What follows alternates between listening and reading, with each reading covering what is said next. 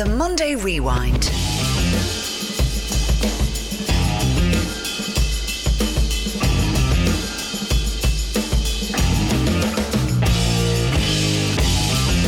Alright, welcome along to the Rewind podcast. I'm Raf Giallo. You can get in touch with me on Twitter at Raftastico and also with Oisín Langan, who I'm sitting in for at Oisín Langan. He'll be back from Brazil very soon. On this week's Rewind podcast, there's Mayo versus Dublin reaction from Jim Gavin and Stephen Rochford. Dave McIntyre from Off the Ball caught up with both of them. And also I'm speaking to Paddy Mulligan about the weekend's Premier League, including Manchester United's 3-1 defeat to Watford. But first up, it's reaction to the drawn All-Ireland final. Replay is coming up in 2 weeks' time. A late Cillian O'Connor point from Mayo managed to claw it back and actually force the game into another decider at Croke Park. But first up, here's Dave McIntyre speaking to Stephen Rochford, the Mayo manager. Yeah, Stephen Rochford, thanks a million for taking the time to talk to us. I think this is the fifth interview you've done, so I'm just wondering, you've had so much time to compose yourself, gather your thoughts after what you've seen out there. What are your thoughts? What is your reaction to that? I suppose a certain amount done, but a lot more to do, and a focus of improvement, and looking at, get into the smaller bits. You're looking at, tonight, recover, pool tomorrow, and set about, planning for the October 1st. I don't think there could ever been any doubt in the character of this Mayo team, given, as we said in commentary, how many times they've come back to the well again and again, despite the defeats they've suffered over the years. But then to concede 2 own goals in the first half of an All-Ireland final and still emerge with your hopes intact. I mean, what were you thinking? I mean, any man of a superstitious nature might have well been thinking of the curse of 51 when you see 2 of your defenders putting the ball into their own net. Look, I mean, they're the breaks that come or go against you or go with you on another day. But I thought we were competing well at that stage. At the same time, we'll be disappointed with the amount of turnovers we had, and bad turnovers, being caught in possession, and probably ones whereby we probably felt that Dublin didn't work us as hard to win back the ball. We were just sort of not lethargic, but just a little bit scrappy on it, and we looked about just trying to rectify that and having no regrets in the second half. And on another day maybe we'd have won the game, and at the same time you're looking at being 3 points down going into injury time. So look, mixed emotions, but or mixed thoughts, should I say, because all our focus now needs to turn and will turn the next hour or so to October 1st. I know the conditions obviously played a massive role in the game, but overall, are you disappointed with the performance over the course of the 70 odd minutes? I would be disappointed with certain parts of it. Obviously the concession of the 2 goals would be disappointing, even though that, look, the scrappiness of it was something that it doesn't go with you, but certainly the amount of turnovers we had leaves us with plenty to do, and as I said at the outset, the next 2 weeks will certainly be about improving our lot. The build-up is just going to be incredible again, I think. Look, the story that broke yesterday, we had it on the News Talk panel with DB. It just grew legs with the Jim McGuinness situation. I mean, from a man who's part of the Mayo camp, who knew the second you'd heard any whisperings of it that it's 100% untrue. I mean, was this something that really annoyed you in the build-up, or were you able to park it and just stop it distracting you straight away? No, to be honest, it didn't. It certainly didn't distract us. Jimmy has his own qualities, and a super tactician, and all he brought to Donegal. But openly, I've never met Jimmy McGuinness or spoken to him, so I really don't know where the story came from. But look, it was something that was outside our control. Like, I mean, we were focusing on kickouts, and you're focusing on movement and track and main, and there's plenty that Dublin offer you without worrying about what stories are doing the rounds, and stories will come and stories will go, and it's an uncontrollable. Listen, Stephen, thanks a million for chatting to us. Best of luck over the next 2 weeks, and we'll chat to you again in a couple of weeks' time. Cheers, Dave. Alright, that was Mayo manager Stephen Rochford. Now it's time for Jim Gavin, the Dublin boss. He was also speaking to Dave after the drawn game. Thanks so much for taking the time to chat to us. You're welcome, Dave. I just talked to Stephen Rochford there, and I was telling Joe, he's up in the press box, and nobody in the stadium really knows how to feel when the full-time whistle goes on a drawn game. You'd experience of the semi-final last year. What was your reaction overall? Yeah, I think overall, when we look back in the game, we got 2 very lucky goals in the first half, and didn't really deserve them the way we were playing.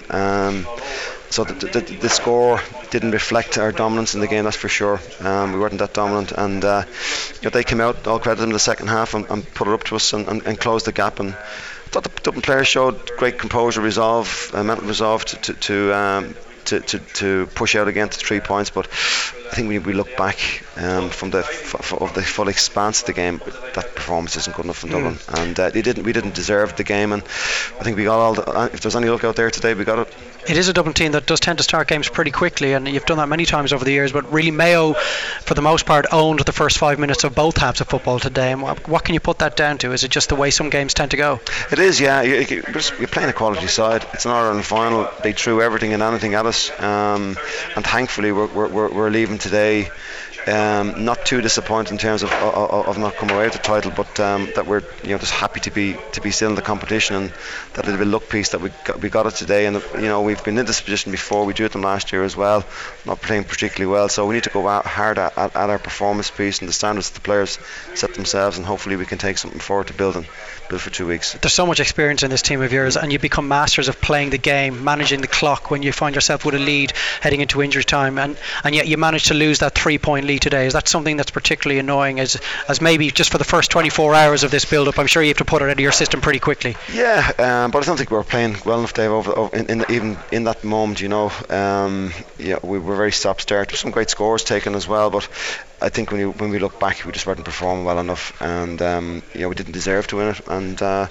is the draw a fair reflection? We'd say we probably got a little bit of luck today, and we're just glad to be back in 2 weeks' time. Yeah, the old cliche goes when it comes to replays that the team with the most room to improve tends to win the replay. And from what you've said to us over the last 2 or 3 minutes, you certainly feel that Dublin, on the basis of what we've seen today, have an awful lot of improvement to make. Well, we do. Mayo threw everything at us, as I said, and they'll improve as well. There's no doubt they'll have learned a lot from today, but I can't really be too concerned about the opposition. We'll go after our performance and what happened and theirs that we can improve on, and if we don't improve, it won't be good enough the next day either. Can I ask you about the kick-out strategy? Because in the build-up to these games, I don't know how much you read or listen or watch the TV, but everybody talks about Stephen Cluxton and Dublin's kick-out strategy. Everyone talks about how will Kerry disrupt that, how will Mayo disrupt that, no matter who your opponents are. So do you have to spend equally as much time trying to outthink what the opponents might be thinking of doing, or do you have to try and change things up with Stephen? How much time is spent on game to game with exactly what you guys are going to do, or do you just trust the system and process that's been in place for so many years? Yeah, there's always that piece of continuous refinement on any of our plays, and kick-outs for and against is something we look at, but we've got a very experienced backline there, and they work it out themselves. Sometimes it's probably an over focus on the kick-outs. I thought both Stephen Cluxton and David Clark did well with theirs, and both teams did well on their kick-outs, so I think generally speaking they break even. Look, we get to do it all again. Yeah, looking forward to it. Happy days. Cheers. Thanks a million, Jim. Best of luck. Cheers. Alright, that was Dave McIntyre speaking to Dublin manager Jim Gavin. Now it's time for the weekend's Premier League action. I was speaking to former Chelsea, Ireland and Crystal Palace fullback Paddy Mulligan, starting off with Manchester United and then touching on the likes of Chelsea, Liverpool and then Manchester City as well, and this is coming up now. Alright, I'm joined by former Ireland, Chelsea and Crystal Palace fullback Paddy Mulligan for our weekly review of the Premier League weekend, and sometimes it's Ireland, but that won't be happening again until October. Manchester United was probably the biggest shock of the weekend in a sense. Maybe if it is a shock for some, maybe it isn't for others. They went down 3-1 to Watford, and Jose Mourinho just maybe, he seems a little bit more diminished in maybe his demeanour. Yeah, I thought so in the post-match interview as well yesterday, Raf. I thought that he was he chose his words very, very carefully. Not like when he was at Chelsea, when he just lambasted people, including referees. But he was very subdued yesterday, I thought. And I wonder, is the confidence that he's always exuded, is that evaporating now? And that'd be in his managerial prowess, because he had a very, very rough time at Chelsea, and has it left scars. And you can't help but learn from something like that. Well, you'd expect that he would be learning, but it doesn't appear as if he is learning. Yeah. With the way he's been setting up the Man United team, for instance, Pogba with Fellaini in midfield as a two, I certainly wouldn't agree with that. I don't know why he's doing that. Still playing Rooney. Is he afraid to drop Rooney? Yeah. Well, actually, Rooney was somebody I really wanted to touch on. He doesn't deserve his place, in my opinion, at all. And hasn't done for some time. I can't understand why successive managers keep putting him in the team. Now, sometimes he does go through a good run of form, but then he disappears again. It's been years, Raf, in my opinion. I've been banging on about this for the last 3 to 4 years. Yeah. And it's been years since he's performed at any really high level. Now, he's on the go an awful long time. Let's not forget that. He's on the go around 14, 15 years in the Premier League from the time he was 16 years of age. So that's got to take its toll as well. But he's nowhere near the Wayne Rooney that we had 5-6 years ago. Yeah. He's not getting around the pitch. He can't get around the pitch. It's as simple as that. And it's a pity because he was a smashing player. But Wayne Rooney for me is an enigma because he's never ever produced it for England in the Euro finals or in the World Cup finals. Mm-hmm. And now he's not producing it for Man United and has not done so for quite a few years. So Mourinho now is a test of just how gutsy he is, and he's got to make his mind up as to which way he wants this team to play. It's so unlike a Mourinho team. Yeah, there's no defensive solidity. There's nothing. Nobody's been protected. There's nothing there. No balance in midfield. No, that would signify that Mourinho has found any reasonable formula. And there's nothing to suggest that he will. Now, Pogba in midfield yesterday, to me, was a thundering disgrace. 16 passes he gave away. 16 times he gave the ball away. A midfielder, that's a 100 million midfielder. It just doesn't happen. Yeah, but he's making it happen. So Fergie, the more you think about it, the more Fergie was right when he let him go 4 or 5 years back. Yeah, and but we've said here from day one that that we can't understand why United paid any money to bring him back in from Italy, because he was protected by the Italian system as well at Juventus. Don't forget that they're very, very defensive minded over there, and they know how to defend. So therefore, he could get out and do his little bits of play now and again, because I wasn't impressed with him. And he had a player like Pirlo beside him, and he's actually an actual playmaker. Yeah, but sure, Pirlo was magnificent. And Vidal. That took all the pressures right away. He doesn't have a Pirlo at Man United. No. Or anything near it. You're looking at Fellaini. Fellaini shouldn't. Michael Carrick is probably the nearest in that kind of role. But you're not talking about like with like when you're talking about Pirlo and Michael Carrick. Of course not. They're absolutely poles apart in my estimation. But you're not going to get anything from Fellaini. Mm-hmm. It's as simple as that. And he keeps persisting with the two in midfield. Well, he's got to get 3 or 4 in midfield now, whether he likes or not. And he's got to get rid of Fellaini, because he's just to me. I wouldn't have him near the team, and certainly he can't play if they're going to put all their eggs into one basket with the likes of Pogba. Well, they better be pretty sure that Pogba plays to his optimum. If not, he could be gone as quickly as he arrived at Man United, and so could Mourinho. Yeah, I mean this isn't any panic attack from me today, but Mourinho now has lost an awful lot of games since last August, 12 months when he started off at Chelsea. He's lost around 17 or 18 games, approximately, off the top of my head, approximately, and that's a worry. That has to be a worrying concern, and maybe that's playing on Mourinho's mind, because he was very, very subdued in the press conference yesterday. Now maybe he's afraid that the hierarchy at Man United, that he feels that he has to behave in a different fashion. Jose, you don't have to behave in a different fashion. You have to manage the way that you've always managed, and do things and make big, brave decisions. Because unless you do that, you're going to find yourself in deep trouble. Yeah, I suppose there's a question mark as well. A top manager, there's an idea that maybe they have a 10-year run, and like Mourinho kind of started off around 2003, and maybe 2013 was probably the end of his peak, which I think was around just before Chelsea won the league again. I wonder, maybe has he kind of, his peak period, has that started to come to an end? Because if this goes wrong at Man United, where does he go next? Well, I mean, there's always some clowns out there who will take a manager, no matter how many clubs he's been at, and the likes of Mourinho with his proven track record. And he, don't get me wrong, Mourinho has been an absolutely brilliant manager and still is, but He's got to start producing at Man United. The fans at Man United won't stay silent for too much longer. They're not totally enamoured with him anyway. So there were already a few after I think the first defeat. There were idiots already on Twitter kind of going, "Look, he should be sacked," which was a bit far too soon, of course. Of course it is. But by the same token, you've got to look at what Manchester United are not producing at this moment in time, and they're not producing good football for a start. Where the Man United fans have been brought up on playing excellent football, but that is not the case now at the moment. And he's talking about that there's pressure on the players. There's always pressure on players. That you put pressure upon yourself to go and play well, to go and do the right thing. So forget about that sort of stuff. And he's trying to be nice to the players, and he probably knows deep down that there's a few players there that really he sees no future for them. So he's well off. He can't get rid of them now, but he better be looking to January. Now all of this should have been sorted out in the summer. They had plenty of time to go and sort all of this out. But whatever information he was getting from people at United whose opinions he might have respected, I'm afraid he's going to have to take another long hard look at the playing personnel that he has there, because it's just not up to scratch. Yeah, the other game that kicked off the weekend was Chelsea-Liverpool. A slightly surprising result in some ways, although Liverpool have been in good form. 2-1 win. Jordan Henderson scoring a great goal, and then before that, Coutinho's cross to Lovren at the back post was pretty peach. And the worrying thing for Chelsea there was there were 4 Liverpool players at the far post and nobody was marked.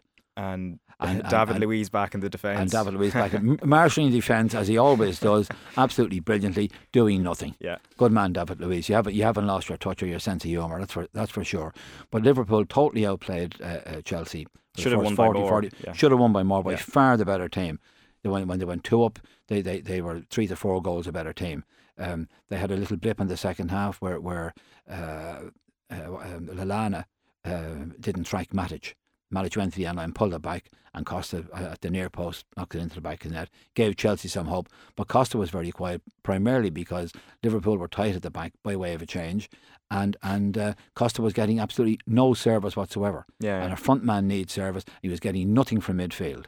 And so Conte has got huge concerns now. Not taking anything away from Liverpool, but Chelsea were pretty poor. I think, in fairness to Liverpool, they did make Chelsea look pretty poor. And don't forget that Chelsea went there last year and won 3-1 as well. I wasn't surprised. I went for the draw. I wasn't surprised that Chelsea or that Liverpool came out with the 3 points, but I'd gone for the draw, thinking that Liverpool certainly will not get beaten by this Chelsea team. No, and that's really how it oddly enough, out. Actually, Chelsea, it seemed like it was positive at the start of the season, but then if you actually look at the 2 wins that they had, were kind of very last minute things. Costa kind of getting them out of trouble, and then they drew, and then now they've lost again, and maybe.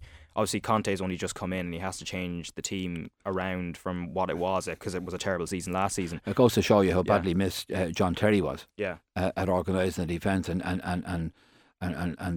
some of the hierarchy at Chelsea wanted to get rid of him at the end of last season. Yeah, forget about it. He's been immense for Chelsea. And he's a player that you'll always want on your team. He's a real old-fashioned defender. He knows how to defend. He knows how to organise the defence. He knows how to talk people into position.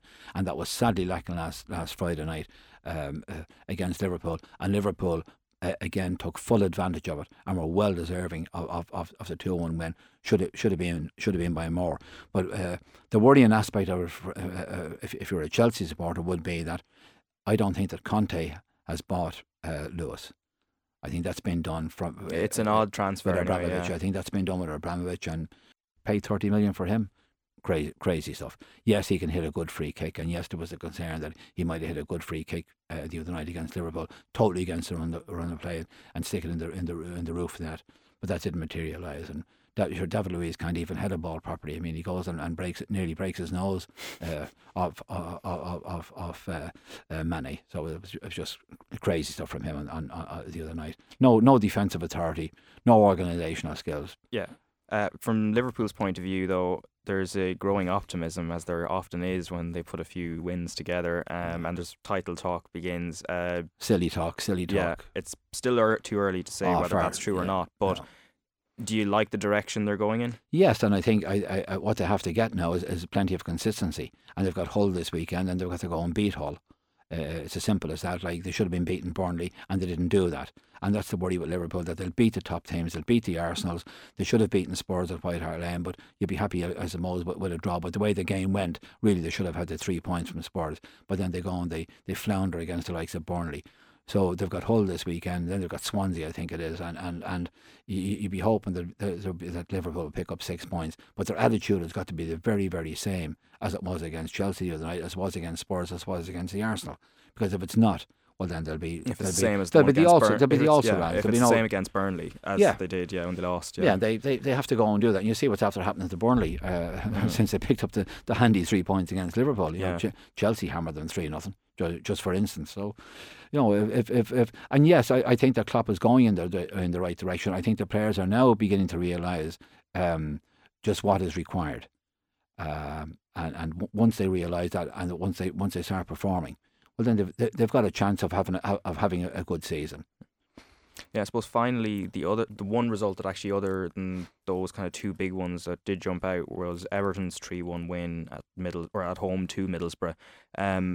Compared to the Martinez team, I think they probably would have lost that game had they gone 1-0 down. No, there's lots of games that under Martinez that they would have lost and didn't maybe would have gotten a draw at the very best, which is unacceptable for Everton Football Club, especially playing at Goodison. Yeah. I mean, they always reckon that Goodison was a fortress, and they made it so. I look at it was smashing to go and see Everton go and play the way they played. And he's cottoned on that Barkley needs to work at his game, just like Jack Wilshere needs to work very, very hard at his game. And so has Barkley got to work hard at his game. I've been saying this for a long time, that they're all talking up Barkley. I said he's not anywhere near the finished article until he starts producing on a regular basis. We just have to. The jury is very much out on him. But now Koeman now has seen the same thing, that look, he's not what he should be. He's got to work an awful lot harder. He's got to work at his fitness levels an awful lot better as well, and his touch, and be aware of where people are. And once he starts getting that into his game, he's got a chance. But it's only a chance because he's around a long time now. Because he's a young lad and Wiltshire is young. They're around a long time in the Premier League.